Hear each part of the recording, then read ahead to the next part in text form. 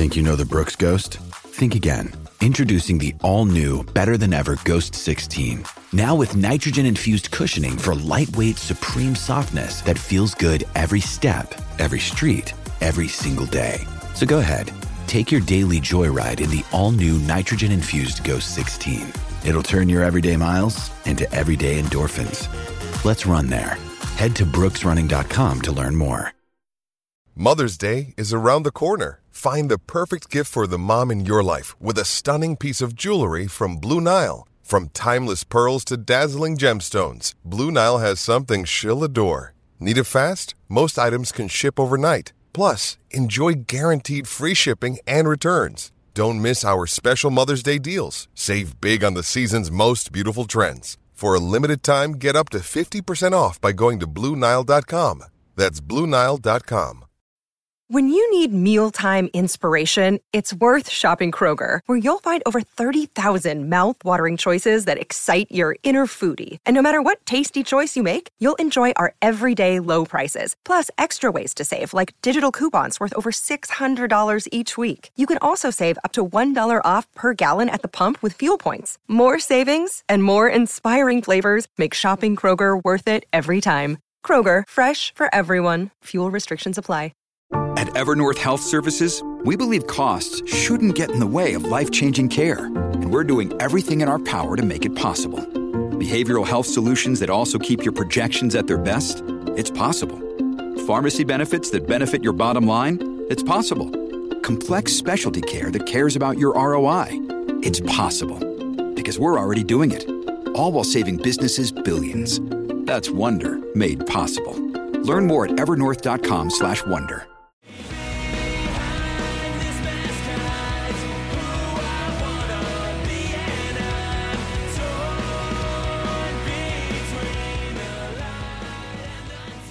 What's up, everybody, and welcome back to another episode of Straight Up Sabres, presented by the Hockey Podcast Network and the Charging Buffalo. As always, I'm Brendan. And I'm Taylor.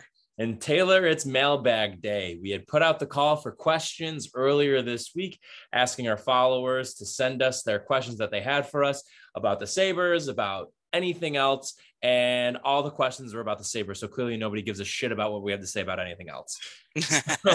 So we had a great response, though. We have a bunch of questions. A handful of you sent in multi-part questions, which was really awesome. So we have a lot to talk about today, some really exciting stuff, a lot of it dealing with the offseason and looking ahead to next year and beyond. So are we ready to get into this, Taylor? Yep. All right. So let's start off with Steve Mathis. So he had reached out and had said, what do the Sabres do in net in 2022? Is there a legitimate stud free agent to pay, a trade candidate, a solid vet free agent to split with UPL? Feels like getting our hands on a competent goaltender who can stay healthy could do wonders for this team. Do you want to take this first, Taylor, or would you like me to? You go first. Okay. So this season, there is no stud free agent. We've talked about this, over the past couple of months, that there's nobody that is like necessarily that top of the market guy who you would go out and spend a ton of money on. Realistically, I would say the top options are three guys. And they all kind of give you a little bit something different. Braden Holtby, who I've talked about at length that I like as an option, Jack Campbell, and then Ville Husso. So other free agents, just to get this out of the way too, because they're the bigger names, but I think that it's just not a realistic possibility for the Sabres, would be Darcy Kemper. I think he goes back to Colorado. I mean, they're in the conference finals right now, and I just think it makes too much sense for them. I mean, they gave up a first round pick for him, so I'm going to assume that they're going to want to keep him around. And then Marc-Andre Fleury, he's going to want to go to an immediate contender, so I don't think it really makes sense for the Sabres to do that. So back to the guys, though, who I think are the realistic free agent options. I think Braden Holtby is a better version of what you would want out of Anderson this season, in that you want a guy who is an experienced veteran, who has a track record of winning, who is a good locker room guy, and who is going to be able to be that calming veteran presence in net that UPL can lean on, as well as the other young guys in the room for them to lean on. Holtby, or Husso and Campbell, they're a little bit of a different approach in going after them. So as far as Campbell goes, I mean, he's been on a competitive Toronto team. Toronto has had a lot of question marks in net, and he has had his fair share of injury concerns, especially this past season. But when he has been healthy, by and large, he's been solid for them, and he would be a considerable upgrade over what the Sabres have had over the past handful of seasons. So I don't mind him as an option. Husso, we had gotten asked about in a couple of other questions, and we'll get into some of the specifics of that when we get to those questions. But he's another guy that, I mean, he's 27 years old right now. You're banking a lot on the fact that this past year was the first year that he really has proven that he can play at the NHL level. Now, some of that can definitely be attributed to Jordan Binnington coming along. You know, a few years back, Husso was really seemed to be the guy who was supposed to take the mantle in St. Louis. He's hurt. Binnington gets the opportunity and comes out of nowhere and ends up leading them to a cup. And then Husso still is in the same position that he had been. This past year, he gets the opportunity and he took advantage of it. He was really solid for St. Louis, and we could be pretty, I think, forward and honest in saying that he's the reason why they ended up making the playoffs, because he gave them that stability and that Binnington ultimately wasn't just giving them. Obviously, once it got to the playoffs, things changed there. But I think Husso is an intriguing option in that, like I said, he's 27 years old. So if you end up giving him a shorter-term deal, you're not going to be on the hook for a while as compared to if you're going after a guy who's maybe like 30, 31, like Campbell, for example, or somebody like Holtby, who's a little bit older. I think he's about 33, 34 right now. So for me, those are really the most intriguing options. As far as a trade candidate goes, I think a lot of that just comes down to offseason shakeups and who is going to be feeling like they're in a spot to want to move a guy. A lot of we've talked about it. You and I are both very anti-Georgiev. We're anti-Korpisalo, really either of the Columbus guys. I mean, it would be cool to have a goalie named Elvis on our team. I will say that much, but they're not going to trade him. So I don't know. I think that the trade market, it's going to depend a little bit. And I don't want to go like full. I mean, it's funny I'm saying this now because there's a couple of the later questions where we do kind of have to go NHL GM mode, but I don't want to get too far in the weeds with that until we, I think, have a better idea of who is actually going to become available. And I think on top of that, just in general, you know, those three options that I had given, I could live with the Sabres going into next season with a tandem of UPL and either of those three guys and feel reasonably confident about how they're going to do. What do you got, Taylor, for your goalie options? Well, for starters, this is a 1% chance or 0.1% chance, but I don't really want to close the door on someone like Kemper, just because I'm looking right now at Spot Track. Colorado has to pay McKinnon, among other people, but right now they have Landeskog under contract for $7 million a year for quite a long time, which is good. That's a fine contract. He's a good player. They also, McKinnon's currently at a bargain at $6.3 million. He is going to be making like $12 million after next season. Makar is making $9 million a year. Gerard's making $5 million. Taze is kind of a bargain at $4.1 million, but he'll also need a new contract at some point. Bowen Byram's going to need a contract as well. So I just don't really see, what I should say is I see them having some kind of cap crunch coming up. Now, like you said, they give up a first to get Kemper and they don't really have an immediate replacement. So it's not like they're going to just let him walk. If it's $1 million more than they want to pay, they'll just make it work some other way. I guess my point is that the Sabres have this really, they're in an enviable position in this way where they can look at a goalie and give them crazy term for like 2 years because they're not near the cap floor, much less the cap ceiling at the moment. So I think there's at least some, it's worth mentioning at least that there's if they want to go that route, that's someone they could go after. Now with the other guys you mentioned, most of the guys that are free agents or are available via trade in all likelihood, there aren't too many guys you can be super confident in this offseason, but there's something to them. Jack Campbell's a good example. On one hand, the first half of last season. On the other hand, the second half of last season. Exactly. So like he's a great example in that way. I agree Fleury is not coming to Buffalo. In fact, I believe Fleury said he just wants to stay in Minnesota. To mention someone else that you discussed, Braden Holtby will not be 33 until September. Next year is his age 33 season, and he's not an old guy, not washed up. But, and I should say, and to that point, he had a good season this year in the limited time he did play. The 3 or 4 seasons prior, there's a definite trending down. But you mentioned him being a veteran, which could be good for UPL, and the fact that he was pretty good this year. It's not impossible that he bounces back and is solid in a role where he doesn't have to play too much. And that's only really if you want UPL to be taking the lead, which I'm not sure we want, but that's kind of up to them to decide this offseason.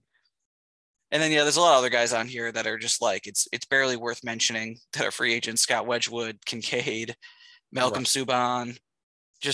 I'll just say too with Holtby, I mean, Ottinger is obviously far and away ahead of UPL in terms of their standing as a young goalie, but I just look at that as a perfect parallel for what the Sabres want. Like what the Stars did with Holtby and Ottinger this year should be what the Sabres do next year, where you have a guy that can be a capable starter for you that isn't going to end up playing 60 games, but in the event that your young goalie isn't able to take the reins, and obviously in Dallas's case, Ottinger absolutely took that job and eventually ran with it. But you have that stability there where that if UPL stumbles a little bit here and there, that the sky's not going to be falling because you have Holtby that you can lean back on. Yeah, definitely. So someone else, though, another guy who's a veteran, he'll be 37 next season, Tomas Greiss. Well, he'll be 37 halfway through next season. He actually was really solid basically every year until this past year when he was terrible. Now, there's a calculation to make. 2 calculations, really. One, how much of it was him being terrible and how much of it was the Red Wings? Because the Red Wings loved giving up goals last year. They're one of the main reasons why scoring was so up. They gave up, I believe, 11, 10, 9, and 8 goals in different games. That's one thing to remember or consider. The other thing to consider is, was this a 1-year blip or is that it for him? Because it was his age 36 season. He turned 36 in January. Now he fell from being. I don't know if that's a risk I want to find out. That's true. 9-12, 9-13. But to me, Holtby is just as a big of a risk, if not bigger, because Holtby has not played well in a season where he's played more than 20 games in 5 years. Greiss was good 2 years ago. That's fair. So I'll give you 2 other names. And he'd be cheap, I think. I'll give you 2 other names that I just thought of about for players that are in situations where there's a little bit of a logjam. Logan Thompson, for one. I mean, he's very intriguing to me. He's 25, I believe, and Vegas, I doubt, moves on from Robin Lehner, even though Thompson did play really well for them down the stretch. And I'm assuming that they probably wouldn't be chomping at the bit to trade him, especially to a team like Buffalo, when they just had the Eichel trade. But who knows? On top of that, do we know what the status of things in Boston is? Like, is Jeremy Swayman going to be available? Obviously, you don't want Allmark's contract, but is Swayman a possibility there if they're going to commit to Allmark? I mean, something to consider at least. I don't know. Man, I would think not. If they're being smart, I'd be holding on to Jeremy Swayman if I were them. But are they going to be able to move Allmark though? No, but I think I would take the risk. I don't know if risk is the right word here. I would be way more interested in doing everything to move Allmark, and eventually you'll find a suitor. Of course. So I maybe they do, but God, I don't know. I mean, if Tuukka was around, I'd say Swayman really probably would be available. And then who was else? Oh, the Logan Thompson thing. So what about this? The Sabres take on a contract for Vegas. Yeah. And get Logan Thompson. I'm all in on that move. Now, hold on. I'm going to look this up real quick because I don't know who they'd be taking on. But Logan Thompson, like you said, he really came on strong last year. And I know the end of the season was weird with Leonard, but consider that their coach is fired. And he was the main guy it was weird with. Yep. So I think I don't think they'll have too many problems with Leonard. I mean, there's been no indication that Leonard doesn't want to come back or there's any issues with him as of now. So they're going to have trouble paying more than one goalie. They're gonna have trouble paying anyone because they're gonna have Laurent Brossoit is under contract and Leonard's under contract for 3 more years. So they'll have 2 goalies already. So Thompson is an obvious guy to give up. And let's see, which contract could the Sabres take? How about this guy, Evgeny Dadonov? Yeah, that's a possibility. Someone they were already trying to dump. That's a possibility. Or, I mean, it would obviously be a much bigger deal and you wouldn't just be doing it as a cap dump. And I know he was connected before, but is there a way you can get Jonathan Marchessault out of there? Well, that's a good question. I would say he's got 2 years left and he makes the same amount of money as Dad. God, why do they give Dadonov that much money? That is so weird. All right, so Marchessault has 2 years left at $5 million. I wonder. I mean, traded for him, Taylor. I don't think that, or did Vegas? You know what? They did trade for him because that's why they didn't know about his no move clause or limited no trade clause. Right. Didn't they grab him from Florida or Ottawa? I mean, excuse me. He went to Ottawa and then to Vegas. Yep. Ottawa to Vegas. Yeah. So they were trying to dump him back on Ottawa, right? And that's where his limited no trade came up, or wherever they were trying to do with this offseason or this trade deadline. His limited no trade became a problem. So, yeah, that's interesting. I'm looking at them now, and you're not going to. That's a good possibility. I would definitely sign up for that. I mean, obviously, if you're talking about Dadonov and just getting that contract off the books, you're not going to be needing to give up much, if at all. But it is, of course, obviously, if we're talking about someone like Marchessault, you're going to have to give at least some kind of an asset. They're $83 million right now. $83 million in allocations for next season. Wow. So they have to do something. They're going to have to. Yep. So looking at this now, they overpay everyone by like a little bit, it seems like. Mm-hmm. But how about this? So with that in mind and knowing that they're going to want to be cheap, Logan Thompson will be $766,000 against the cap next year. Laurent Brossoit is $2.3 million. So it would save them money to have Thompson be their backup, considering he was pretty good last year. Would you take in a trade Brossoit? I don't know if I would ahead of some of the other options we've named. I would probably take Thompson over some of the others, but I don't think I would for Brossoit. I mean, and with Brossoit too, I mean, that's just a Band-Aid there because he's a UFA after next season. So I don't know. I don't necessarily love that move. Yeah, I mean, I don't know. Would you take him? I guess if the market kind of fell apart and that was your option. Well, yeah, that's kind of how I feel too, is if you run into a scenario like last season, for example, or last off season, and you just are kind of like, well, we need to do something here. He would be my, we need to do something option. Yeah. To me, that's better than the options they've had. Now with him and also with Greiss, I don't know if we've considered this as a possibility or if it's just not a possibility that the Sabres actually bring in 2 goalies. And let's say one of them was Greiss. Let's say they get a guy they want. We'll call him starter, whoever it is. He's the starter. Greiss is the backup to start the year. Because I don't know how much faith they have that UPL will definitely be able to be in the NHL next year. So what they could do in this situation is then Greiss is theoretically on a 1-year deal and he's old. If he's just bad, if that was really it for him and he's done, he's washed, they could just kind of like eat the contract or waive him and send him to Rochester, and then UPL could come up. That's fair. I think in a perfect scenario, though, you want UPL pushing for a job, not the job, but a job. Yeah. Coming out of training camp. Yeah. Or I guess you could have it be that. Like you could have, because last year when they signed Dell, was it Dell two-way? Like when they sent him down after training camp, did he have to clear waivers or was he a 2-way? It's a good question, actually. I'm not entirely sure on that. I think that they signed him to a 2-way deal, but let's take a look and see here.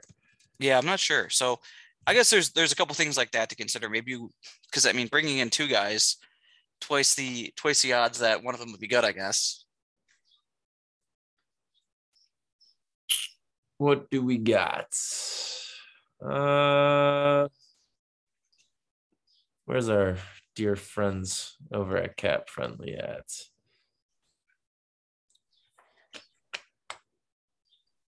Good for Aaron Dell. He's made over almost $8 million in his career. Wow. Good for him. Yeah. All right. Yeah, I'm not finding that anywhere. I think that it was a two-way though. Yeah, I assume it must have been. Yeah. Anyways, should we move on to the next question? Well, I think, should the next question be the Ville Husso one?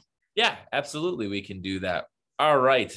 Next up, our friend Andrew asks, if Ville Husso hits free agency, do the Sabres make a run at him? And if they do, what's the max they should pay and max term? And I believe it's would he consider signing with the Sabres? And if so, why?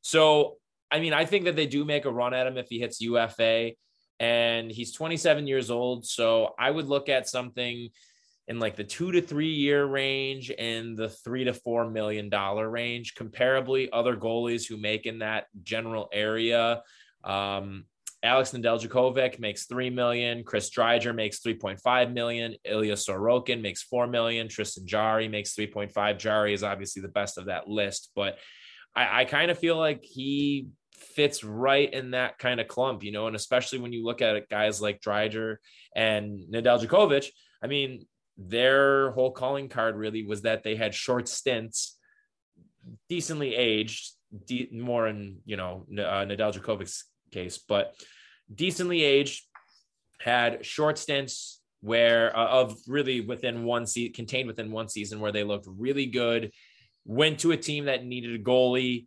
and ended up getting, not a crazy term or pay. So I would say, yeah, 2 or 3 years, between 3 and 4 million.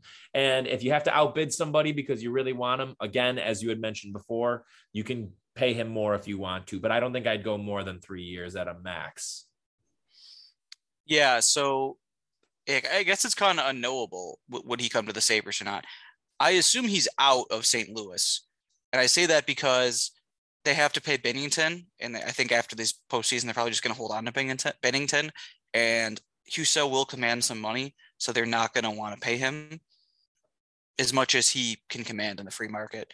Right. The other thing to say is that when you put it that way with Dredger and Nedeljkovic, like that sounds like a cautionary tale because both those guys were garbage this year.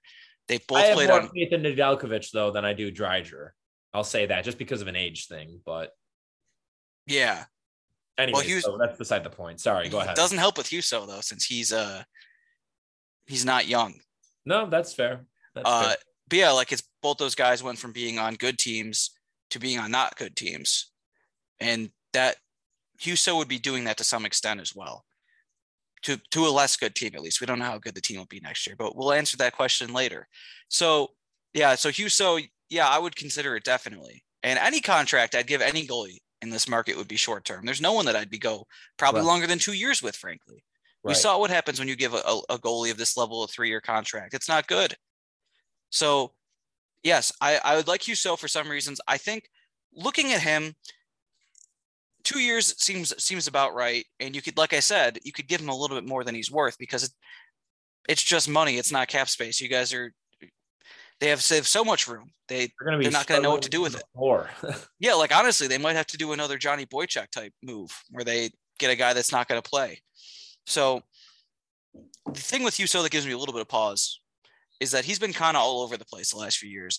After he got drafted, his numbers were really good. Even coming to the AHL, his AHL numbers starting out were like really good, solid for a while. In the last 4 years, it's really been all over the place. He got his first NHL action last year, and he wasn't good. He was sub 900. There was no reason to believe that he was going to be special in any way. And this year, for the first, I would say 2 months that he was getting serious playing time, he was incredible.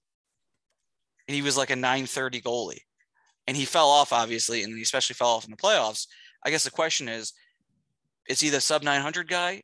No, hopefully. Is he the over 930 guy? Definitely not. So can he be like a 910 guy for 2 years where money's no object. And then at the end of 2 years, you've had pretty good goaltending, and you get to decide where you're going in terms of Portillo, Levi, UPL, someone else. That's the way I think of it with Husso. Absolutely. Yeah. Well said. No, I completely agree. Completely agree. You're right. And I would say too, I mean, 2 to 3 years, obviously, like I said, I really only came with that number because it would take him up to being 30, but I think 2 years is absolutely the move too. And like you said, at this point, that's kind of the nice thing about this is that money really isn't an object. But I also will say, and nobody had asked us about this, but would not be mad if the Sabres got ahead of the curve with some of the upcoming contracts that they're going to have to be giving out, AKA Tage and Dahlin. Mm-hmm. That's true. That'll be something we'll talk about a lot this offseason because I really hope that Kevin Adams tries to be proactive with that one. On to the next question. Questions, actually, I should say. Justin Ermacora had reached out and he had given us, we have 4 questions from Justin. So the first one is, what are your expectations for a healthy Casey Mittelstadt this season? So that's an interesting one because you and I both had high hopes for Mittelstadt coming into this past season, but he was flat out unlucky when it came to the injury issues. And I think that answering this question is completely dependent on what version of him we get. Because we saw flashes of the late 2021 version of him this past season after he was back for an extended period down the stretch. You know, as we had said, he was injured for, what was it? It was about Halloween to March or something, up to March or just about. So for a large chunk of the season, he wasn't here. And then he comes back. Everybody started to freak out, understandably so, because it took him a while to really kind of get up to speed. He looked like he had reverted back to the pre-2021 version of himself, or second half of 2021 version of himself, where you were seeing issues with conditioning, you were seeing issues with strength, confidence with the puck on his stick. And then after he was back for a few weeks or a couple of weeks, it really seemed like the lights started to go on. He caught back up again when it came to his conditioning and his skating. That was really the big thing at the end of the 2021 season for him, that at least that I saw, and I think a lot of people saw, was that his skating drastically improved, and that allowed him then to be more effective in the other areas of his game, which are his specialty. Skating has never been a specialty of his. With him, it's been his ability, his creativity with the puck on his stick, his shot and his quick release, and his stick handling ability. When you have slow feet, but you don't have elite processing ability, that's going to really catch up to you. And that's what we saw with Mittelstadt. However, just the incremental, the tiny improvement that we saw where he got up to maybe more of like an NHL average skating level, that then freed up the rest of his game so much so. And that's a guy that I think ultimately, you know, if you get him again, where he gets stronger in this offseason, he has no complications or hiccups with, again, continuing to rehab from his injury and just feeling better. And he comes into next season at 100%, well-conditioned. I think at a best case scenario, he is a 40-ish, we'll say 40 to 45 point left winger on the third line for you. I don't think he goes any higher than that. I don't think he needs to be. He's not going to ever live up to the pedigree of being a top 10 pick. But if you could get 40 to 45 points out of Mittelstadt playing on your third line as a winger, not as a center, so that you could take away some of the defensive responsibility from him, and then you give him power play time. I don't know if it's necessarily the first unit, but we'll call it starting next year with the second unit. And if he shows that he's going to be more willing to shoot the puck, then he can get those opportunities on the first unit. But I'm going to say he falls in right around there. And I think, again, along with the skating being improved and being up to the standard that we saw with him, where he was seeming like he belonged here, the guy's got to shoot more. He's got a great shot, and a huge part of that is how quick his release is. He needs to shoot more flat out, and then the points are going to come. So that's where I have him pegged, at least. What are your thoughts on Mittelstadt for next season? So I think it's hard to know. I think it's been he had such a meteoric rise, and it's been such kind of a nightmare since then for him, because you think about it, like it's been pointed out before, he was playing high school hockey in Minnesota, and then he was in the NHL 2 years later. So not even a full 2 years. Yeah. So he's in the NHL. That first season, they obviously gave him way too much responsibility. He goes down to Rochester. Second season, kind of the same deal, but this time it's way more his fault. He hasn't improved enough, like you mentioned there. and then he goes down again, and then COVID happens, and him and everyone else, well, he and the guys that didn't make the playoffs didn't play competitive hockey for 10 months. So then he comes back. First half of that season, I believe, was in the AHL and also taxi squad, but I could be mistaken on that. Mm-hmm. Comes to the NHL and then finished the season strong once Granato takes over. And then, like you mentioned, he was in and out of the lineup all year last year, played less than half the season. So this is a year where it's almost impossible to know what to expect from him. Like, that's been, on one hand, it's been, some of that's been his fault and some of it has not.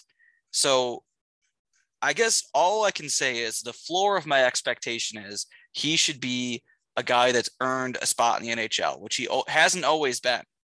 He looked more like it at the end of the year this year, but it hasn't always been him. So however he carves out that role, he has to be like worth having around, or else then it's no, you don't even have to think about it. You can just dump him. Right. And but, I think the thing that's unfortunate too, especially with him being hurt this season of all years, is that coming into this past season, the entire mentality of the organization and the fans was, we're going to throw the young guys out there. Whoever steps up and claims their role, claims it. And we saw guys do that. I mean, Tage is the shining example of that, of course, where he just came out of nowhere. But that's what's so unfortunate, is that this year was all about development and the opportunity for him to really grow his game and expand his game. And while next year, I don't think necessarily that they're going to be pushing for a playoff spot, you're getting closer and closer now to do or die time, and that's what sucks. Like, this year could have been his year where if he plays not even the full season, if he plays 70 plus games, that gives him the chance to grow and gives him a chance to solidify himself. But we just really did not ever get that out of him, or get the opportunity to, because it's been a story of two players really when he's even been on the ice in the first place. Yep. Yeah, it's unfortunate, but yeah, I don't think your expectations can be too high going into this year. But agreed. I also think if he doesn't meet those low expectations, at least it's easy to know what to do. Right. All right. Second question from Justin. Potential right-handed defenseman candidates to put beside Power. You want to take this one first, or would you like me to? I'd like to give you a guy that I don't think I've heard mentioned yet, but I think is interesting. Give it to me. Josh Manson. I have him on my list. Yeah, why not? He's been awesome. I had no idea he was a free agent. And like we talked about earlier, Colorado's going to have to choose who they don't keep. Well, and let's be real here too. Look at their defensive core. Manson is a legitimate top four defenseman, but next year you're going to have Makar, Taze, Girard, and Bowen Byram. And you have Eric Johnson for another year too, and he could still play. You're going to really put Josh Manson on your third pair? Yeah, like we talked about before, like they're going to make a real effort to keep Kemper. So that's going to be money that they're going to have to pay because he had a great year, and they have to re-sign McKinnon. Now McKinnon has a year left. So next year they won't be in a cap crunch, but let's say this offseason, McKinnon signs for, would you be surprised if he signed for like 8 years, $96 million? Jesus. No, I wouldn't. But if there's ever a guy that I feel like would take a discount. I know, but he already did that once. He did. I guess it depends also on how this year goes too. I mean, if they win the cup, either way, I should say, I don't want to make it seem like this is dependent on that. Either way, he's absolutely worth that much money. Don't get me wrong, but I don't know. I guess it all just depends on what he's going to be willing to take. And if there is going to be the opportunity for them to get him at a somewhat a bargain price, but yeah, I think it's a fallacy to think that he's going to get paid anything less than, a double digit AAV. Yeah. So let me give you a scenario here. Manson wins the cup this year with Colorado. That does increase your price. Sure. That's what I'm saying with McKinnon. So, I mean, yeah. So does coming to Buffalo. So the Sabres are able to offer him like, I don't know. I don't want to throw out a number, but I don't know. That's kind of like an ideal situation. Like you get to be like, all right, I won a cup. He's played in the league for a few years. Now I get paid. I get to go somewhere that maybe you have some reasonable faith that things are going to get better. And not just that, he gets to play with the number one pick. Yeah. So he gets to have this at least reputation now as a mentor, as long as he's just every once in a while is like, hey kid, come on, let's go. Like, right. It's not that hard. And then it's not that hard to appear to be a mentor, I should say. And then eventually in a couple of years, he knows, hey, maybe if I fall off, this guy will be picking me up because he should be a star at some point. There you go. I'm So all about it. To me, that seemed ideal, but who else did you have in mind? So I'll do my other UFA option, which is lower down the list. Manson is definitely my top UFA there, but I really don't hate the idea of PK Subban as a Band-Aid. The 2 prior years to this past year, he was not great. He was bad. This past year was a little bit of a return to form for him. Not obviously his Norris caliber form, but he was significantly better this past season than he was the past 2. I think that he gives you what you want in the room in terms of a veteran presence, a guy that he's a good vibes guy. He seems like he just like beams positivity. He has a ton of experience and has excelled through in this league. And I think that that's absolutely the kind of pedigree of a guy that you want next to Power. And again, as he's shown this year, he's not completely done. Like the juice is not all out of him. So he has a little bit more there.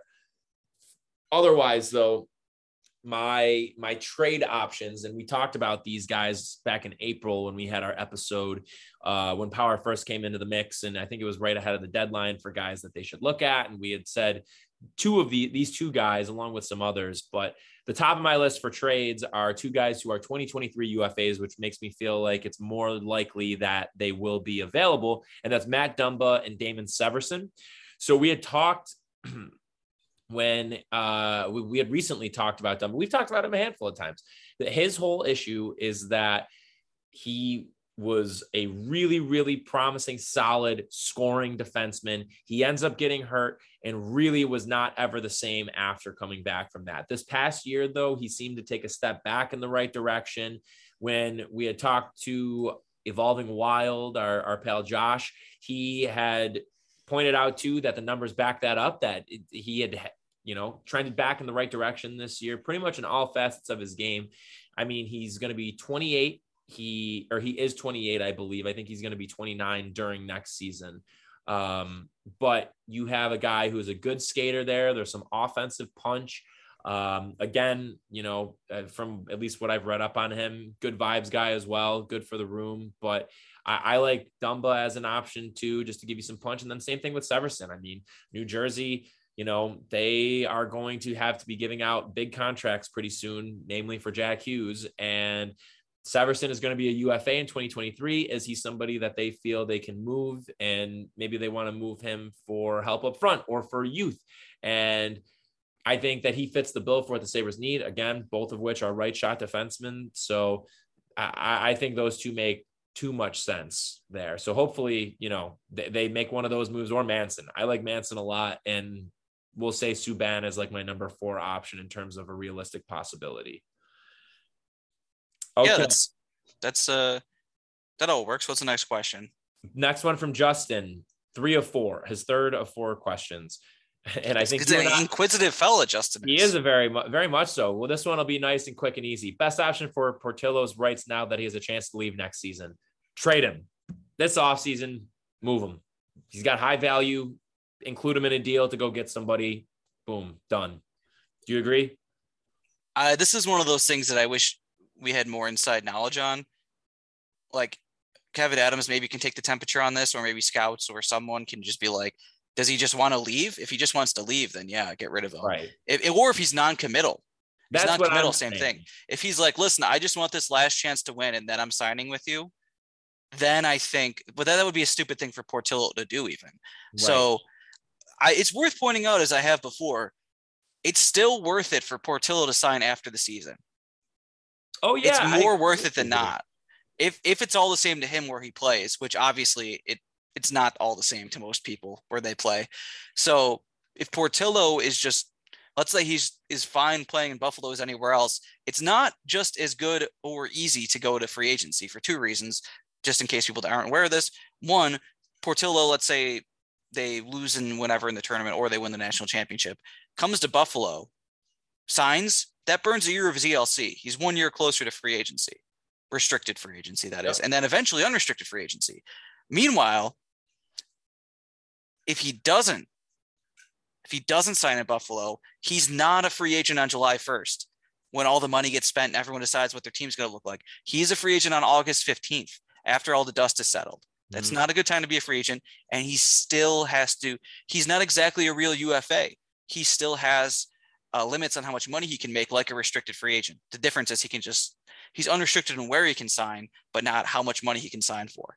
So unless he just really wants to leave, in that case, yes, I would agree, trade him. So I kind of have to see what the deal is with him, though. And we'll also say too, Power had said coming out also that with Portillo that he wanted to stay to finish getting his degree. But again, I don't know. I just have pause with that because it's like, that's something you can do in the off season and your entire team is leaving.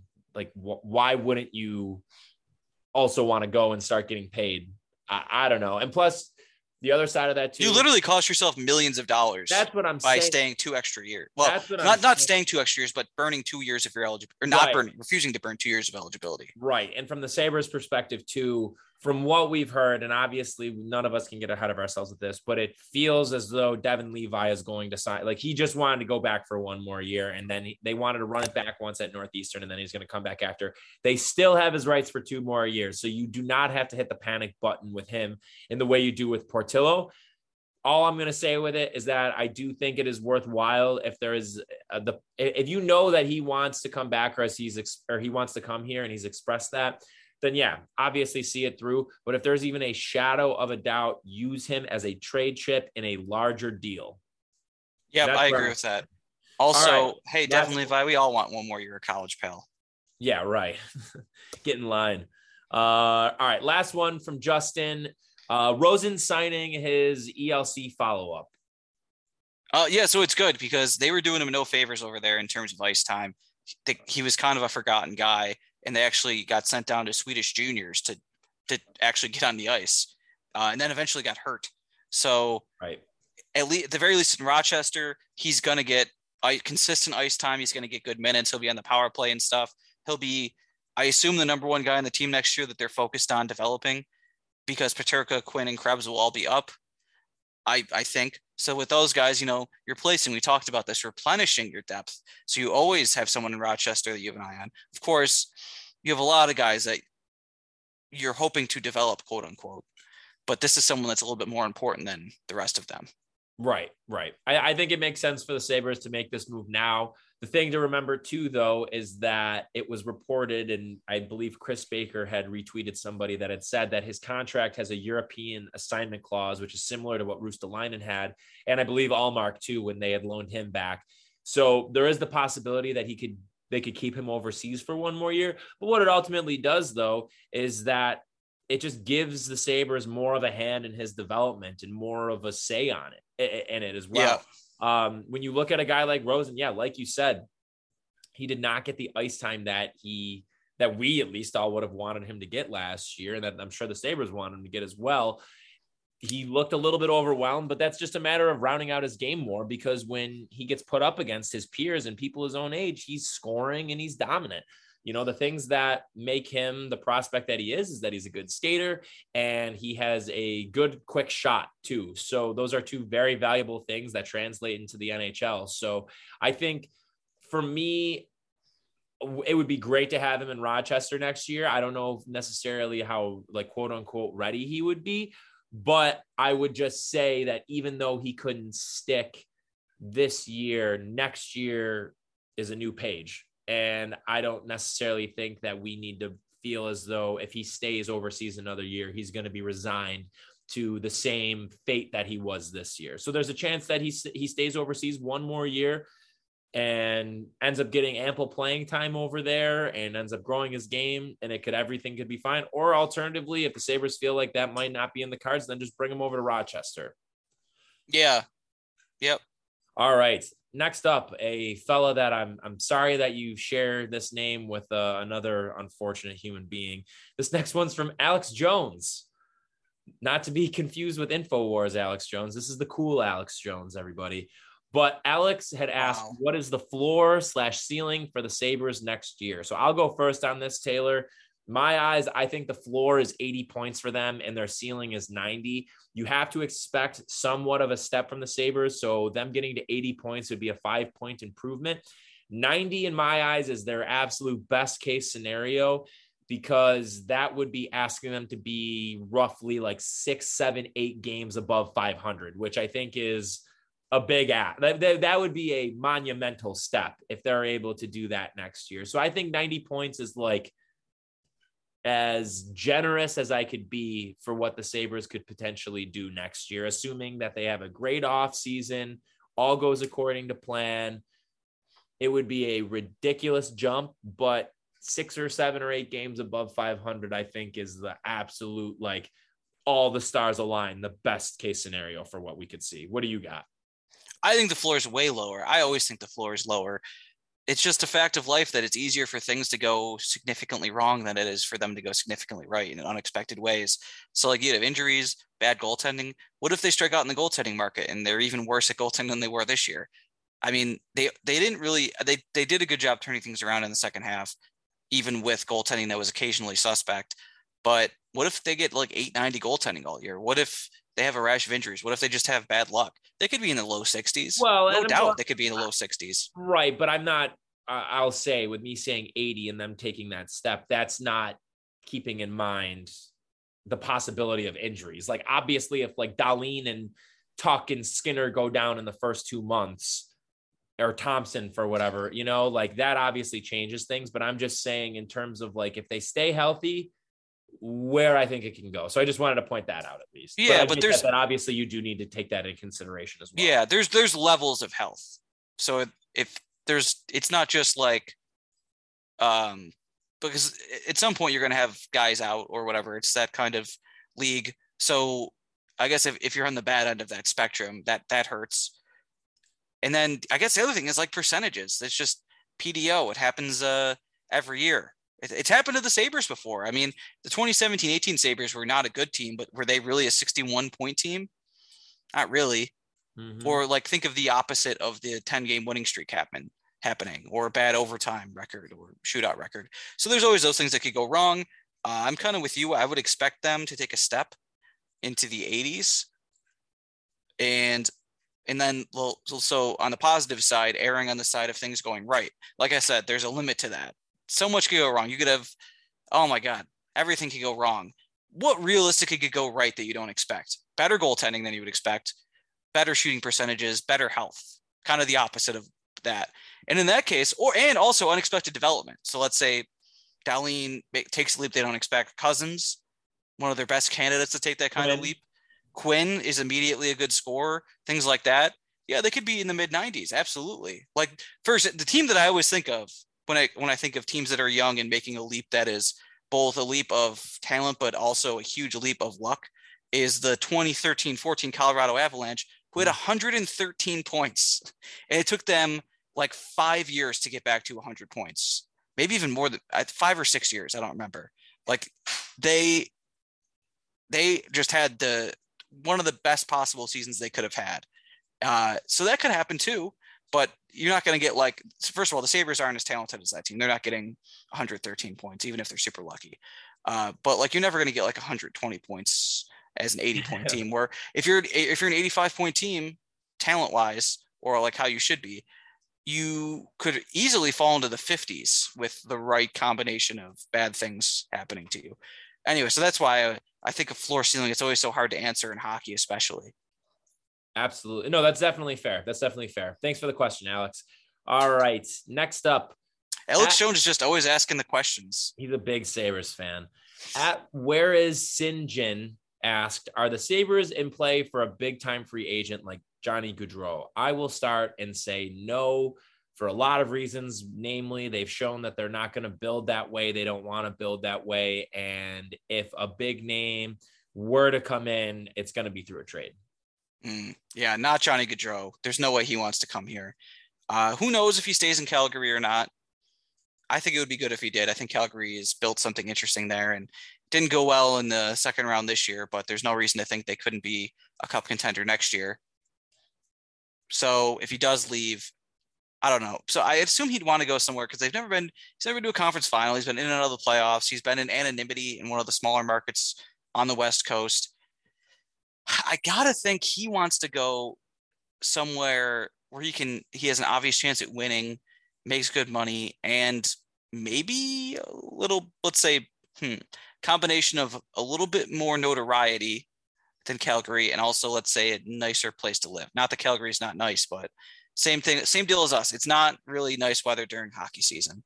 Yeah. And it's not as happening as some markets. So I don't know where that lands him. I've seen people, because he's from the area generally, and I think he grew up as a Flyers fan, suggest the Flyers, which to that, LOL. Can the Flyers afford him? 1, and 2, why the hell would he go there? I don't. One of the last places I would go. I don't know. I don't know where he's going to go, but luckily that wasn't the question. The question is, could the Sabres get him? And I'd say the answer is pretty clearly no. The Sabres have had a lot of trouble historically with free agents. Do you know our all-time leading point scorer as a UFA is? Kyle Oposo, right? It's Kyle Oposo. And if you look at the all-time list, it is bleak. So it's been a bad run of free agents. And I think Kevin Adams is kind of committed to building this team deliberately, not rushing anything. And I don't know how many big time free agents would even really want to come to Buffalo. I don't know. Right. And I think at this stage of the game, not many. Yeah. And I think also you're seeing more and more guys are signing before they get to free agency, or are like kind of maybe force a trade or the team decides to trade him because they're not going to sign him. Like, there's very few guys that are like Gaudreau and just are that good and also get to free agency. Yeah, definitely. All right. Thank you very much for that question. Next up, we have Primetime Meegs. He's got a few questions for us, Taylor. Top trade candidates. I will hop in and just say, because I already talked about 2 of them, Dumba and Severson, I think make a lot of sense. And straight up Sabres, darling trade idea, PLD. Maybe like another guy too, that's like Philly is another example of a team that like really disappointing. Like, can you get Travis Konechny out of there? I would absolutely look into seeing it, like wanting him. But I would say PLD's at the top of my list. Dunbar, Severson, and then Konechny as a possibility as well. I read this question wrong. I thought he meant candidates for trades for people that are on the Sabres already. Oh, people that the Sabres would trade? Yeah, I read that completely wrong. So I guess I'll have a different answer. Take the other side of it. The 3 guys are Bjork, Olsen, and Middlestat. So Bjork is, we've talked about this before, but a guy that you would dump because you don't have room for him, because it's like, they already have like 13 forwards for next year. And who knows if they bring back Hinostroza, you can just dump Bork at that point. You can eat some of the money, and you could do the kind of trade where it's like future considerations, but then you actually get nothing for him. Olsen and Middlestat, we've talked about these guys as well, but that's just the simple thing of the Sabres have so many forwards and they have to open up spots for Peterka, Quinn, and Krebs, and these are guys that would both fetch, I think, a decent return. Middlestat is a guy that you don't really have to make a decision on, whereas Olofsson had a really strong end to last year, and he's a 20-goal scorer and a power play specialist. Boy, a lot of teams could use that. Hey, the Florida Panthers, do you guys have some trouble with power plays in the playoffs? Boy, do I have a guy for you. He played really well as Sam Reinhart, and don't you want to give us a second-round pick and a prospect for him? Thanks. Great doing business with you. All right. Wow. There we go. All right. Shall we move on to the next question of Primetime Meegs, which is best realistic possibility of all 3 draft picks? And then a follow-up to that was what trio could best benefit the Sabres? Do you want me to take this one? Yeah. Okay. We talked about this a couple episodes ago. So if you haven't listened, go back and find that episode where we kind of go through and do our early run through of who we like in the draft coming up with the Sabres 3 picks. But just to go through at 8, I really like Joaquin Kemmel, Matt Savoy, or Frank Nazar. Kemmel or Savoy, they're the top 2 picks in my mind for who could potentially fall, but that is all predicated on the draft board getting weird and one of the 2 of them falling, as we've said, which happens every year. Like every year, there is always 1 or 2 guys that were like, how did they end up falling to, this end of the top 10 pick or in the teens or whatever it may be. So if something weird happens and one of those guys are available, it's a slam dunk. Frank Nazar, I like just because he's a center, U.S. national development player. He plays with speed. He's a hard worker. So yeah, I like him there.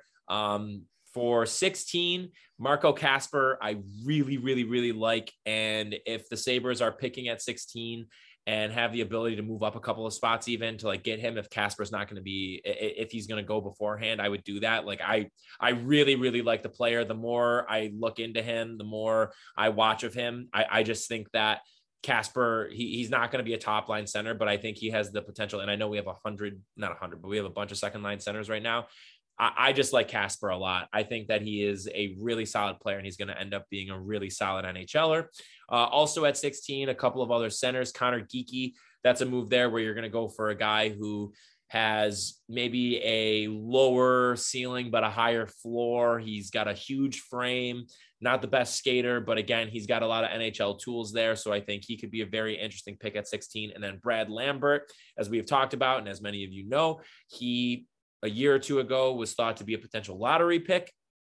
And he ended up kind of falling out of favor, didn't have the best year this year, but he's still projected to be, we'll just call it a top 20 pick. So that's a guy that I would absolutely be interested in taking a flyer on, really just because, again, like I think the fact that the Sabres, as of now, we'll see if one of them gets traded, but the fact that they have 3 first-round picks gives you the flexibility of getting weird and taking a swing on a guy that maybe has fallen out of favor or maybe is a project pick. Another guy too that I'll say at 16 that's a possibility is Danil Yurov out of Russia. There's some issues there with when he would want to come over and everything, but that's another name to keep in mind there if he ends up being around. Then at 28, my top option that I would really like for them to go after is Ryan Chesley, who is a right-handed defenseman from the U.S. National Development Program. Again, you're filling a need there with right-handed defensemen in the system. I think that he has some real upside there for them, and I don't know necessarily if he'll be there at 28. I don't think that it's a guarantee one way or the other, but I really like him there. Forward, a fellow American, Jimmy Snuggerud, excuse me. He's a winger, scoring winger for them that, again, just, taking a flyer on a guy that could end up being a good goal scoring piece. And then finally, my third one, Ivan Miroshnichenko out of Russia. We talked about him when we had done our draft preview quite a bit, actually, where he was a guy that was going to be far and away was going to be a top 5 pick, a lottery pick. He had some very serious health issues. I believe he was battling Hodgkin's lymphoma, but he is in remission from that as far as we know. And all reports say that he is going to make a full recovery there. Again, the flexibility of having 3 first rounders, if you have the ability for a situation like this, where a guy that, this is a very, I don't know if you want to call it unusual circumstance, but this isn't something that happens very often where you have somebody getting this serious of a health issue coming up right before the draft year. And obviously, and understandably, that affects his draft stock. But again, you have these 3 picks. If he is available at 28 and Chesley's available, I would think long and hard about taking him over Chesley, honestly, just because of the possible ceiling that you could get out of a guy like that. Then just to go into the follow-up to that, what trio of picks would best benefit the Sabres?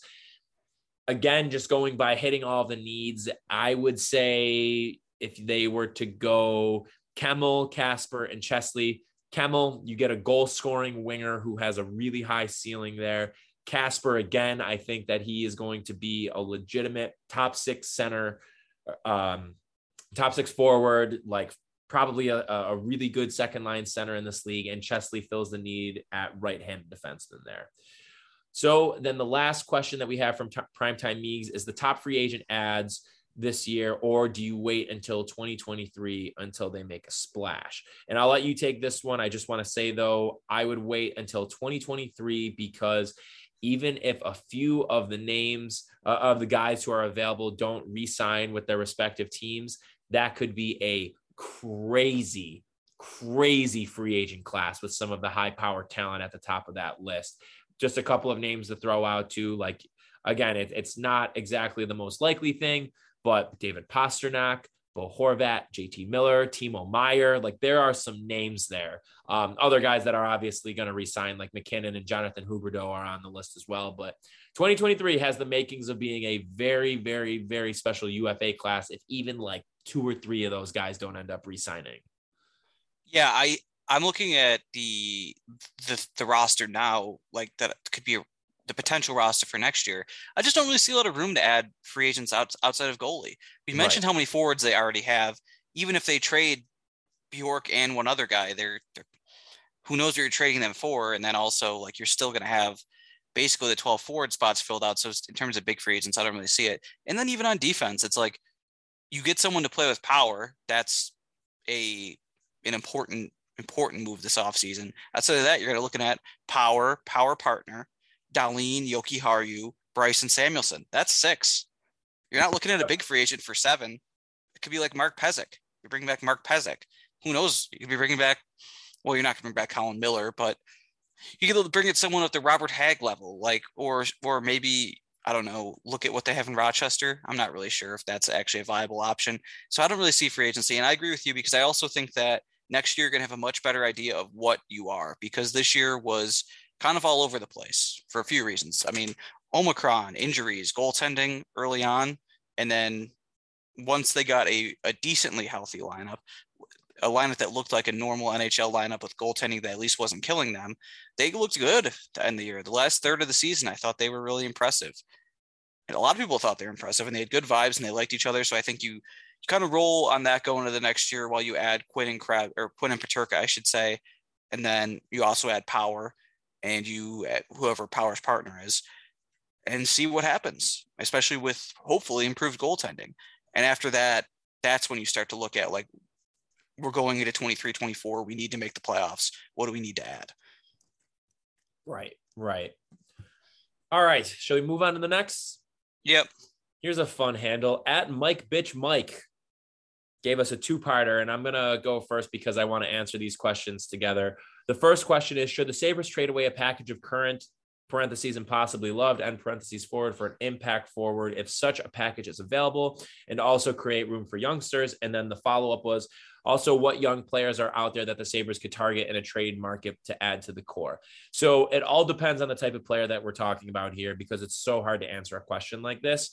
There are guys who are impending RFAs that have maybe here or there at some point or another been mentioned as possibility. And if any of these guys are available, then I would absolutely entertain it. The guys who I'm talking about, of course, well, for one, PLD, I mean, he's at the top of the list. I think that making a move there, but I don't know necessarily if you have to do a package of players for him.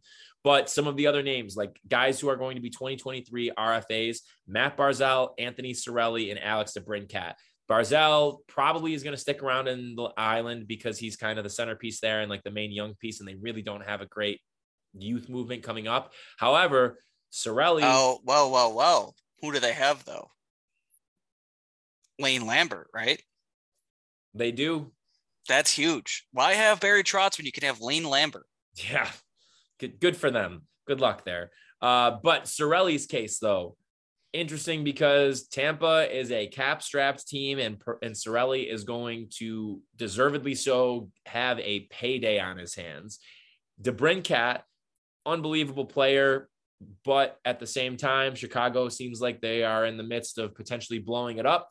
Kane and Taves are going to be UFAs in 2023, and we'll see if they end up re-signing and keeping them around.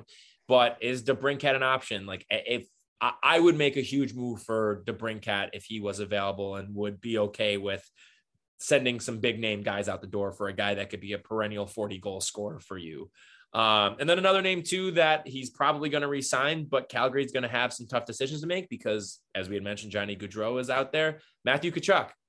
I don't know if he's an option, if he will be like, what's going to happen there? Like, because Gaudreau had an MVP level season this year and is going to get paid big time. Again, this is, as I had mentioned before, this is me putting on like my NHL video game GM mode hat with this, but those are just some guys that like would be pie in the sky options that I would be willing to break up some of the younger, as Mike had mentioned, quote unquote beloved players to make a move for one of them. What are your thoughts? Like I said, I kind of want to roll with what they have. Unless there's something crazy that comes up, I'd like to see like what the group looks like next year. Right. Well, I agree with that. I just still think though, and I'm sure you would agree that they are that dynamic top of the lineup piece away still. They don't have that right now. Yeah. So if you have an opportunity to do that, I think you make a move in that case. But those opportunities can be few and far between. I wish 24-year-old Ryan O'Reilly was available now. Hey, instead of 34-year-old Ryan O'Reilly is going to be available at the end of next season. No, I think he's going to pass on his return. I would also think that as well. But I will say, though, and we can get into this now because we had a couple of people who had asked this question if we want to talk about PLD, because we absolutely can. And I think that But before we do, give me some fucking DraftKings, baby. Let's go. Let's hear a word from our sponsors. So DraftKings, it's the NHL playoffs, folks. It's that time of year. It's the conference finals even. So the pursuit of the Stanley Cup is on, and DraftKings Sportsbook, an official sports betting partner of the NHL, has an unbelievable offer for the most exciting playoffs in sports. New customers can bet just $5 in any team to win and get $100 in free bets no matter what, win or lose. So looking to turn a small bet into a big payday during the playoffs? With DraftKings same-game parlays, you can do just that. Create your own parlay by combining multiple bets like which team will win, how many goals will be scored, and more. It's your shot at an even bigger payout. DraftKings is safe, secure, and reliable. Best of all, you can deposit and withdraw your cash whenever you want. Download the DraftKings Sportsbook app now. Use promo code THPN. Bet $5 on any NHL team to win and get $100 in free bets no matter what. That's code THPN for the Hockey Podcast Network at DraftKings Sportsbook, an official sports betting partner of the NHL. Minimum age and eligibility restrictions apply. See show notes for details and responsible gambling resources. So before we move on, you know what? No, I'll save this for the end of the show. Let's move back on to PLD. Jesus, PDL. PLD. So we've done almost a whole episode on him, and then we mentioned him a second time in another episode. So do you want to just do the Cliff Notes version of why you want PDL, and people can look back on that episode, which I would say is somewhere between 3 or 4 weeks ago? Sure. And I just also want to give a shout out to the folks who had asked about this. Jake Hurto, he had asked, what do you think would be a realistic ask from Winnipeg for PLD? And would this be a strong addition to the blue and gold in your opinion? And then Matt Scott had asked, what would you trade for PLD and who would you start in goal next year? We obviously talked about the goalies, but yeah, I think with PLD, what it comes down to is you are getting a legitimate top line center. PLD isn't going to be the guy. He's not McDavid. He's not McKinnon, but he works in my eyes as a first line center on a team that has depth, that you are able to get really solid, consistent secondary scoring. I think that you have the offensive production there. People have differing opinions on how his defense is. I think that I think he falls a little bit in the middle, where some people are too on the negative about his defense, and then some people are maybe a little bit too positive about it. I think that he's just like okay defensively. I think he's solid defensively, and that's okay. He is a physical presence. He, again, plays with, along with the physicality, I mean, he just has a bite to him that you want out of a top line center. And again, especially when you are playing with a team with a bunch of younger guys, and we're talking about wanting to surround them with physicality, and obviously skill too. And I think he just gives you that perfect mix. I also think that given the situation that you aren't going to have to necessarily break the bank to get him, because of the fact that there's a lot of depth right now, and you have a lot of assets that you're able to move for him, and a lot of a variation of assets, I should say. So in terms of what I think a deal would look like, let's say you do the Vegas pick, so 16th overall, Ryan Johnson, and then I would even put Isaac Rosen. If you do those three, you're giving up a first-round pick and 2 other first-round talents to get a guy that obviously, has the draft pedigree of being a 3rd overall pick. And again, you're trading for a top-line center. Like, you're going to have to give something up, and you're going to have to pay up for a guy like this. And so I would look at that as an option. And then, if instead you wanted to trade the 9th overall pick, maybe you go down a level from Rosen and you do 9 Ryan Johnson and maybe like a prospect like Poltapov or something like that, where less of the pedigree of Rosen, where you're having a first round talent, but Poltapov again is a quality, we'll call him like a B level prospect there. I think that, to improve and to get a guy like that, you're going to have to pay up, and you're going to have to give something up. And I think it just makes too much sense. If he wants out from Winnipeg, it's also, again, just like the point of what they've been building with the culture and in the room. PLD is a guy that hasn't been able to find his spot and stick somewhere. And I think that them going after a guy like that is the reason why you build a room this way. So that obviously it's going to get even better when you bring in guys that are locker room guys. But if there's a guy that maybe hasn't found his spot in the league, this is why you do that, so that he comes into this kind of an environment. So I feel as though it's a no-brainer for them to make the move for him. What about you? Yeah, I'll pretty much stick with what I said. It comes down to whether he wants to come here. If he does want to come here, I think you offer a decent package for him. It's not the kind of guy that's available all the time. And if he wants to come here and sign a long-term deal here, then you try to make it happen. On the other hand, also be on the lookout for other guys, because I think PLD is someone that I think would fit pretty easily in the top 6, but I don't see him, or as you mentioned, the top level guy that they're missing. I don't really see anyone right now in the top 6 that I could see like they win a Stanley Cup and that's their best forward. Right. No, that's definitely fair. And I mean, also too, let's just to go back into it a bit. I mean, this year, from a points perspective, he had 60 points in 81 games, 28 goals, 32 assists. And his underlying numbers are solid. His possession numbers are solid. He's a positive possession player with Winnipeg this year. His Corsi for percentage in all situations was 57.4%. At even strength, it's 51.6%.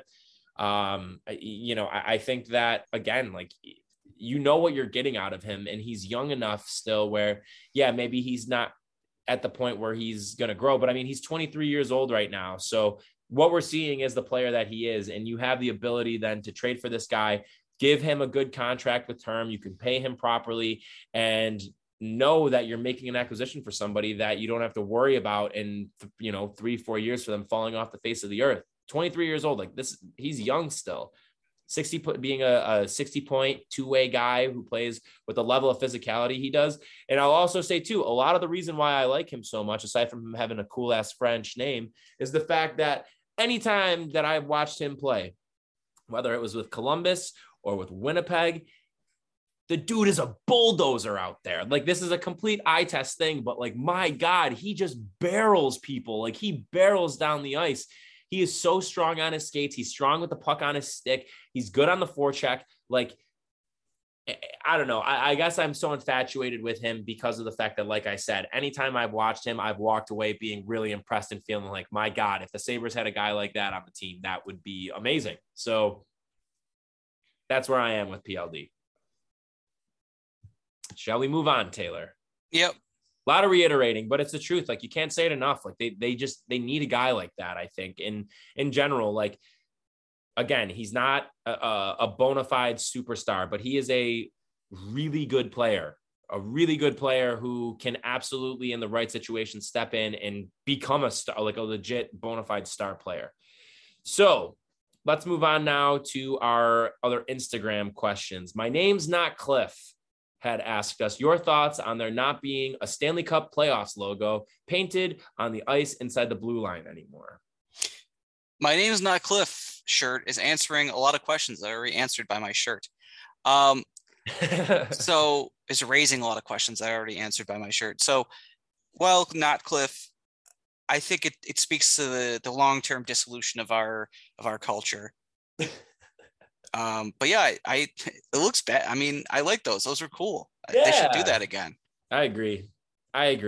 Good question. Good to point it out. Not Cliff. All right. I want to save your brother's question for last because I think it's a really fun one. So Jacob Foss will go to next. Jacob Foss 18 on Instagram that asked, what are realistic expectations out of players like Cousins, Dahlin, and Power next year? So let's take these guys one by one. I'll start off and go first with Cousins if you want to take Dahlin first. But I would say as far as Cousins goes, there needs to be a step with the production. This year was a great learning experience for him. We saw him get some really difficult matchups going up against some of the best players in the world, other teams' top line centers. And there were a lot of times where he was holding his own and he looked really solid, but again, I think the other side of that is it's not, while he looked good and this was a good year for development for him, you need to see him take a step when it comes to production. So I think that 50 points should be the goal for Cousins next year. Yeah, I also was going to say the production angle. There comes a time when you have to do more than hold your own. And I know he's done a lot of good so far. He's been the rare young guy that does a lot of things well. He plays a good 200-foot game already. He doesn't panic, doesn't make a lot of mistakes, makes smart plays in the offensive zone. You could see him easily on both the penalty kill or the power play, but it's also like the guy didn't crack 40 points this year. So I think that's kind of the goal. It's not all about points, obviously, and points can be manipulated in some ways, but like he needs to be more productive. He needs to be, I guess, more of a finisher or more of an offensive force, not just a guy that makes smart plays, but a guy that like makes a pass that leads to a goal, sets up his teammate in that kind of way, or scores dirty goals if he has to. Maybe he's not going to have the best shot in the world, but the way he plays tough. There's no reason he couldn't get those rebounds and garbage goals and whatnot. Yeah, absolutely. So Dahlin, take it. I would say he should be an all-star next season and not an all-star like this past season because the Sabres have to have someone on the all-star game. He should be a real all-star. People are like, yep, he earned that. Or there's debate like, oh, should it be Dahlin or should it be Morgan Riley or whoever for the Atlantic Division? That's the level of guy he needs to be, I think, to take another step. That means no real point total in mind, but continue to be a productive guy, continue to be the guy he was for the second half of last year, where he was taking over games when he was on the ice, and when the puck is on his stick, he's dangerous. He can fly through the neutral zone, or he can make the right pass. It's not just about getting the puck away from the other team in your own zone. It's about starting the breakout and being a guy where it's like the defense is like, oh, the opposing team's defense is like, oh, he has the puck. Right. Not to at the same level as Cale Makar, but playing like him. Yeah. So that's something I would look for him. And I'd like to see, do that at a level where it's reasonable that you can make an all-star game and people aren't like, oh, why do they have to have someone in the game? Right.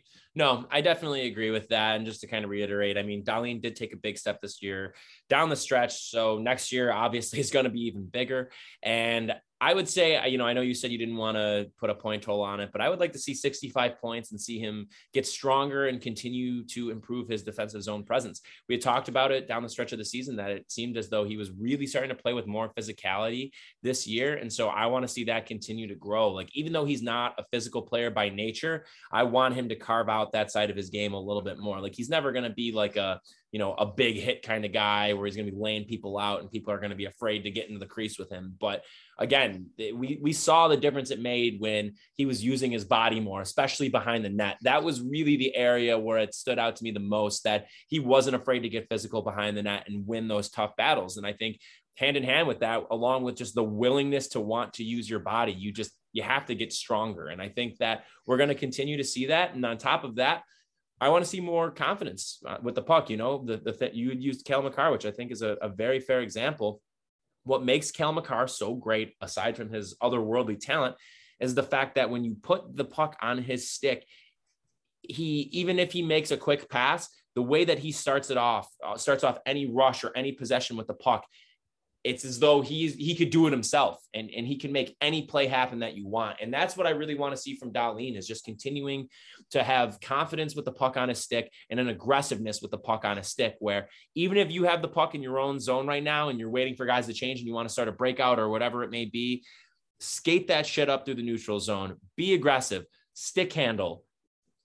That is why he is such a special talent. It's because he has these otherworldly offensive abilities. And so Granato, I think, has done a great job of not asking him, but telling him to lean into that. So the more and more we see of that, I think the better that Dahlin is ultimately going to be.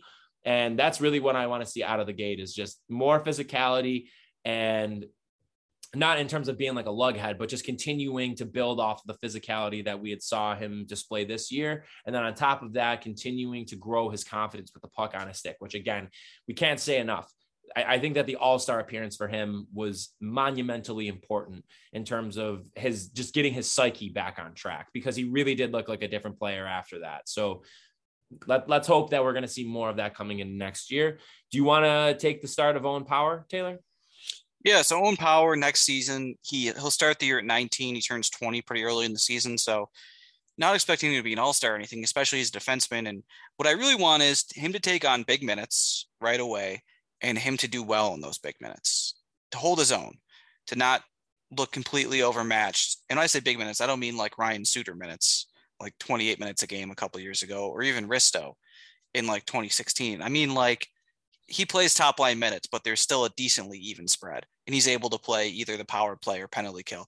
I would say Deline will probably still be the number one power play guy, but I want power quarterbacking, the second power play unit for sure. Yeah. And then maybe he's on the penalty kill too. I don't know. We'll see. So, playing decent minutes and not looking overwhelmed. I think that's a good first step, looking like a guy that can handle those minutes. And then you go from there, because the next season you're 21, and maybe the time you're 22, you're 23, you're an all-star level guy if you have the kind of trajectory he has, and show the kind of improvement he did from year 1 to year 2 in Michigan. Right. Absolutely. Yeah. So for me with Power, I mean, I think that it was great that we saw how comfortable he looked really out of the gate as soon as he had signed with the Sabres. But with him being a defenseman, I just think that you can't rush him, even though he did look so comfortable. And I think that it's important that we all temper to a certain degree our expectations, as he only had a small taste. And next year is going to be his first full season. And as we've seen with other young players throughout the league, not even just on the Sabres, it's a long schedule, and the travel will definitely be an adjustment for him, as it is for many other players too. Like I said, I'd like to see him quarterbacking the second power play, and ultimately just get stronger, continue to bulk up, continue to work on your skating, because he's so intelligent with the puck on his stick, and his ability to read plays and make ridiculous stretch passes and outlet passes is elite. Like, his ability to do that is absolutely top notch. And so if you're able to improve your skating and just get a little bit stronger and be able to take on, some of those harder assignments with the size that he has, I mean, the points are going to come, the two-way game is going to come. So I would say for me, give him a year, let him develop and let him get adjusted to this level of play and to this speed of play in the NHL. And once he's ready for 2023-24, he's going to be looking really, really good. If I had to give a point total, and again, this is totally just like meaningless, it doesn't mean anything, I'd say like 35 points, I think would be great. Yeah. Also, if you look around the league at recent years, there's guys that are young defensemen, you're like, good start, a lot of promise. And then it's just like, it feels like overnight they're a Norris contender. So I'm thinking of like Adam Fox, who wasn't even, I guess, really right away considered a big prospect. He was traded, and then it was just like, good season by him. And then he wins a Norris, and now he's in the conference final, and he's right there with the best players on that team. And then Cale Makar is a guy who, coming into the league, people were super excited about after what he did in college. And then it was, year one, it's like, good year. Like year two, it's like, this might be the best defenseman I've ever seen. Right. So like, there's been a few guys like that. Even Charlie McAvoy came in, and he's less flashy than those two, but he was like, everyone agreed it was a good pick by the Bruins. And now a lot of people, especially advanced stat people, would say that he's a easily top 10 defenseman. God, can you imagine taking a shitty forward instead of Charlie McAvoy in that draft? Well, you might be getting to him in just a second. Oh, interesting. Well, let's end it here then. Our final question we have to attribute to the handsomest fan of all, Mr. Torrin Nigrelli, Taylor's brother, wonderful human being, friend, listener of the pod. He had a great question, but it wasn't a question. Torrin says, not a question, but create your worst possible starting five plus goalie from the drought era. Would you like to go first, Taylor, or would you like me to go first? I'll go first. So as a ground rule for this, I used any guy that appeared in the drought era, as it just so happens the guys I have all only played in the drought. They didn't play for any Sabres playoff teams. And the other rule was that guys had to play at least 20 games. So no random scrubs from Rochester that came up for a couple games. Had to play at least 20. And everyone that I have, I believe, played, well, all but one played at least half a season. So there's a few things I considered. I tried to think of context a little bit. If the guy played a lot, if the guy was given big responsibility, that hurts him even more if he was terrible in those big responsibilities. One is that you might notice, I'm not sure how Brandon handled this, but I didn't have John Scott on mine, even though I think he's probably the least talented skater the Sabres have had, maybe ever. My reasoning is that John Scott was brought in purely to be a fighter. And I know he actually had to play hockey, just the way things work. There's only 4 lines, but he was not brought in to play hockey. He was brought in to win fights, and he did. That was a bad idea, I think, but that's why he was brought there. Whereas other guys are brought in for grit. And those guys are meant to be tough to play against. And sometimes guys that are gritty are tough to play against. A lot of times they're not. A lot of times guys skate on the reputation of being gritty, but they actually aren't that tough to play against for one reason or another. But I think that if your whole thing is that you're hard to play against, but you actually aren't an effective defensive player, even if you hit a lot and you throw crazy good hits or you shove guys around after the play, then you're not actually good at your job, and you're definitely eligible for this. So with that having been said, I have Zenon Konopka, the bunny man himself, centering Vlad Sabaka and John Hayden as my forwards. So Konopka, that's a guy that was kind of stretching my definition because he's kind of a fighter, but he didn't really fight that much in Buffalo. And I think he was there during not the tank season, the season prior to, because they had to have someone play forward. And they threw some of their younger guys like Gergensons and Grigorenko. Grigorenko, at least I believe, was back in Rochester that year. And Larson, I think, was as well. And they're like, who the hell's going to play forward when we have injuries, all this stuff. And they got rid of Corey Trop. Anyway, so they needed guys. I mean, there's other guys I can mention here in my honorable mentions that they needed. So like he was there to play hockey. It ended up that he, I believe, tested positive for steroids and never played in the NHL again. So Sabaka and Hayden. Sabaka, that's tough. It definitely hurts that he was part of the O'Reilly trade and was expected to come in and contribute right away, and then was immediately one of the worst forwards in the NHL. Hurts even more that he was brought back the next year and even played some games in the second line. Thanks, Ralph Kruger. So Sabaka, not one I love talking about, unless we're talking about the wonderful family from the season 2 of The Wire. And then we've John Hayden, who I went back and forth on him as well, just because there aren't that many terrible right wings, weirdly. I went through all the right wings. They really weren't that bad. I'll go over who I had my honorable mentions in a second, but not bad. So John Hayden just had a season where he played for the Sabres. One of the more invisible 55-game seasons I've ever seen. He played 55 games. He had 4 points. I would say he falls under the allegedly tough to play against, but not actually tough to play against thing, and is a total 0 on offense to a ridiculous degree. And not even a really guy that would fight that much. I mean, he fought this year, don't get me wrong, but guys don't really fight that much anymore. So it's not really worth having a guy around because he's good at fighting. I don't know what he was supposed to be good at. I guess it was Granato liked him from Chicago in the U.S. development program, so he was around. So that's my forwards. My defensemen, I believe these guys actually probably did play together in their time here. That was Tyson Strachan and Andre Benoit. Benoit was brought in because they needed a defenseman to tank here. So they brought him in on a 1-year deal knowing that he sucked. Very funny. Good job, Tim Murray. Tyson Strachan was brought in, I think, as a 2-way guy and was meant to be a Rochester defenseman. The thing I always remember with him is that Matthew Collar, formerly of WGR, tweeted that he didn't think that was a good signing for Rochester. As it turned out, it didn't matter because he was playing in Buffalo for most of the year. Played about half the season there, and I'm sure at some point Strachan and Benoit were paired up. I know Benoit also played with Mazzaros that year, who was also could have been taken under consideration here. And then goaltender, who else could it be than Carter Hutton? 3 years in Buffalo, was pretty bad in all of them, was basically unplayable in his last year, but in his second year, started really well. The Sabres started 8-1-1. He had back-to-back shutouts at that point, great October. And then from November through basically the end of the season, he was horrific. I think he was, in my opinion, the absolute worst goalie in the NHL that year. The Sabres actually did a pretty okay job at limiting good chances that year. One of the only things they did well as a team, and it didn't matter because Hutton just got yammed on by pretty much everyone. And I believe he won one game his last year, and I think he went like 3-20 after October that other year. So the team is Zenon Konopka centering Vladimir Sabaka and John Hayden, defensive pair of Tyson Strachan and Andre Benoit, and Carter Hutton in net. Do you want to do yours, or should I read my honorable mentions first? I'll do mine, and we can do honorable mentions after. Okay. All right. For mine, will go the opposite direction. First, oddly enough, actually, we did not collab on these lists either, but I also in goal had Carter Hutton for the reasons you all mentioned. I think it's pretty remarkable just how bad he really was. And amazingly, there was a lot to choose from, but I also had Tyson Strachan and Andre Benoit as my 2 defensemen. So again, I don't really need to give much more of of an explanation than that.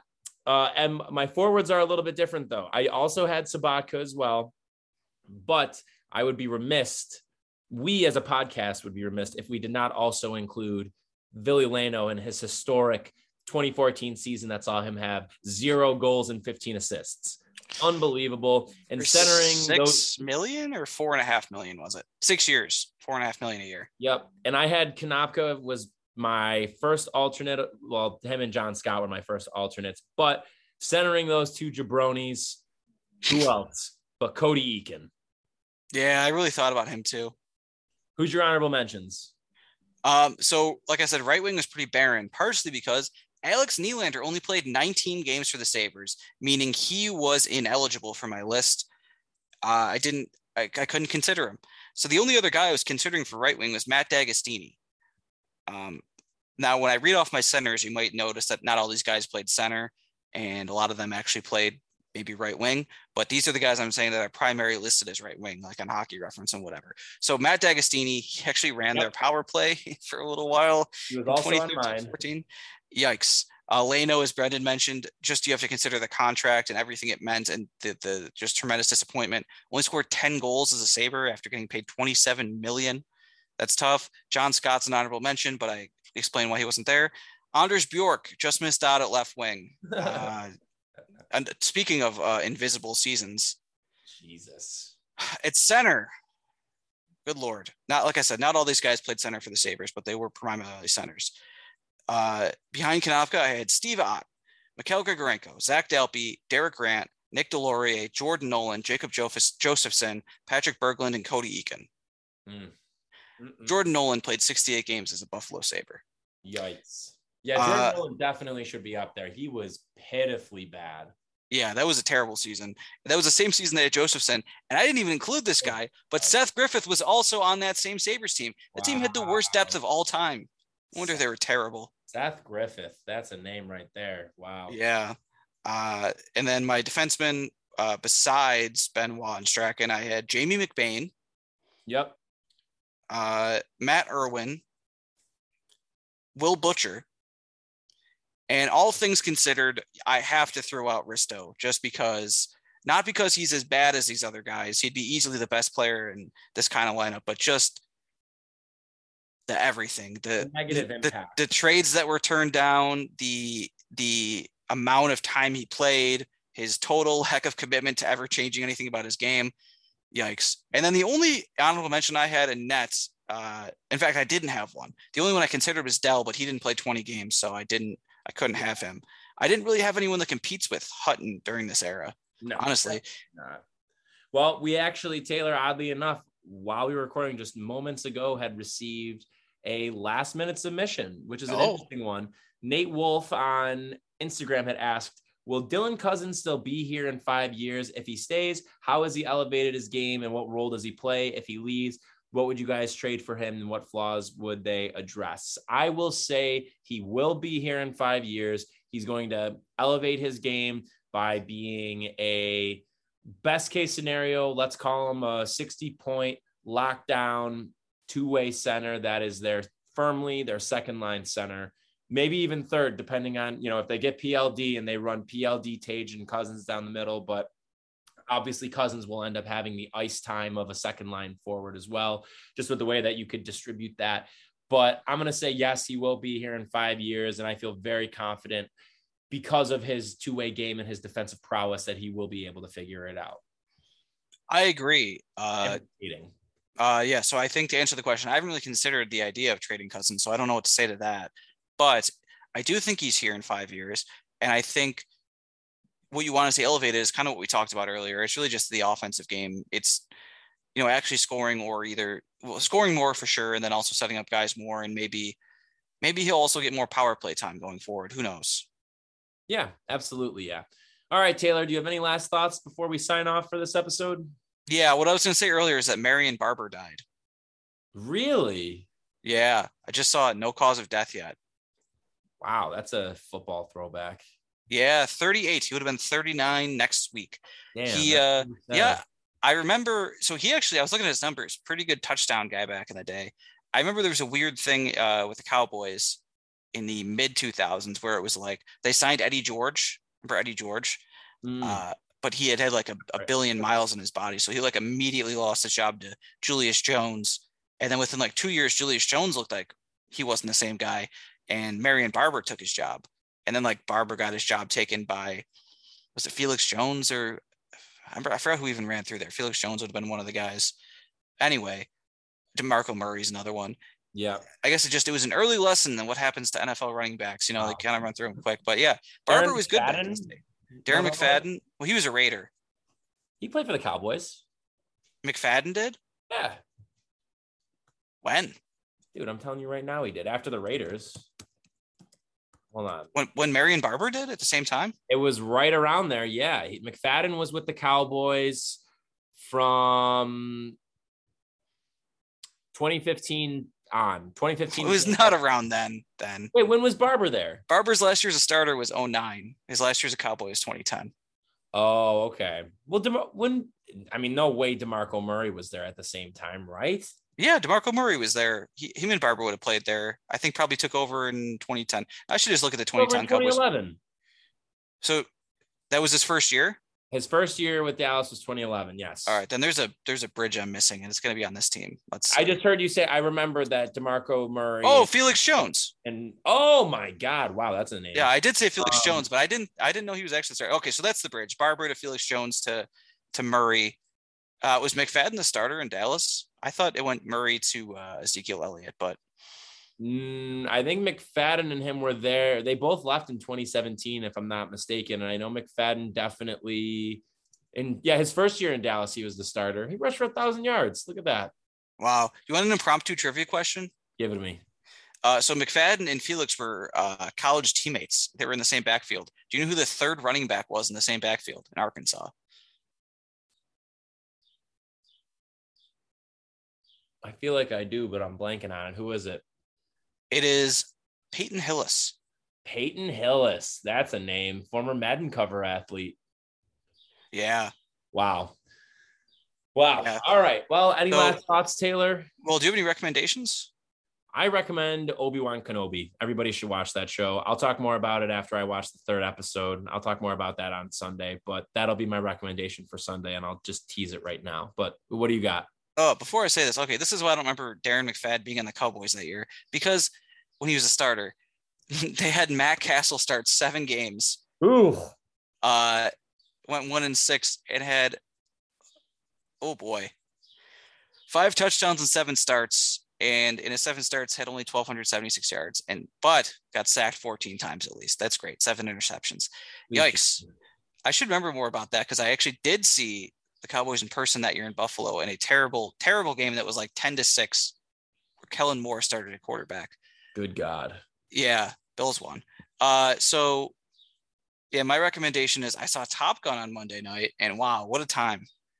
What a time at the movies. Top Gun. It was, yeah. I was trying to see it in IMAX. I heard, the recommendation because, they're actually flying these planes in the movie. So a lot of people recommend that kind of viewing experience. And on Monday, I couldn't get there in time. And I was out of town the whole weekend. So, my girlfriend didn't see it yet. For those who don't know me, for Brendan, it's Carrie. Didn't see it yet. So if we see it, I'll probably try to see it in IMAX then out in Lancaster.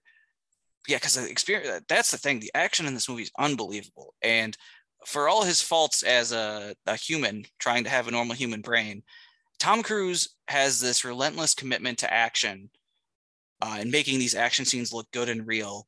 That's basically disappeared from Hollywood, in my opinion. And it pays off. Like these guys are actually inside, fighter jets, and it looks like it's an unbelievable thing to experience, to be able to watch. As far as the story, you get out of the story. I mean, in some ways it was more heartfelt than I was expecting, more so than the first one. But yeah, great time. I definitely recommend seeing it in theaters. If you're going to see it at home, you better have a home theater because it's not going to be the same. Hell yeah. All right. Go check it out. Well, everybody, this has been another episode of Straight Up Sabres presented by the Hockey Podcast Network and the Charging Buffalo. We just one more time want to say thank you to everybody who submitted to this mailbag. We really, really appreciate it. Thank you very much. We're going to do probably 1 or 2 more throughout the off season. Definitely once we get a little bit closer to the draft and into free agency. But again, thank you all so much for sending in your questions. If you are listening now, keep an eye out, follow us on social media so that you can know the next time that we do one. And next time we'll make sure we tease it on the pod. But again, this has been presented by the Charging Buffalo and Hockey Podcast Network. Make sure you're checking out both the presenters of this podcast on the respective websites. Whatever streaming platforms you're using, make sure you're checking out all of our fellow shows and follow them on social media on top of following us. Last but not least, make sure you're using DraftKings and using that promo code THPN at checkout to take advantage of great deals.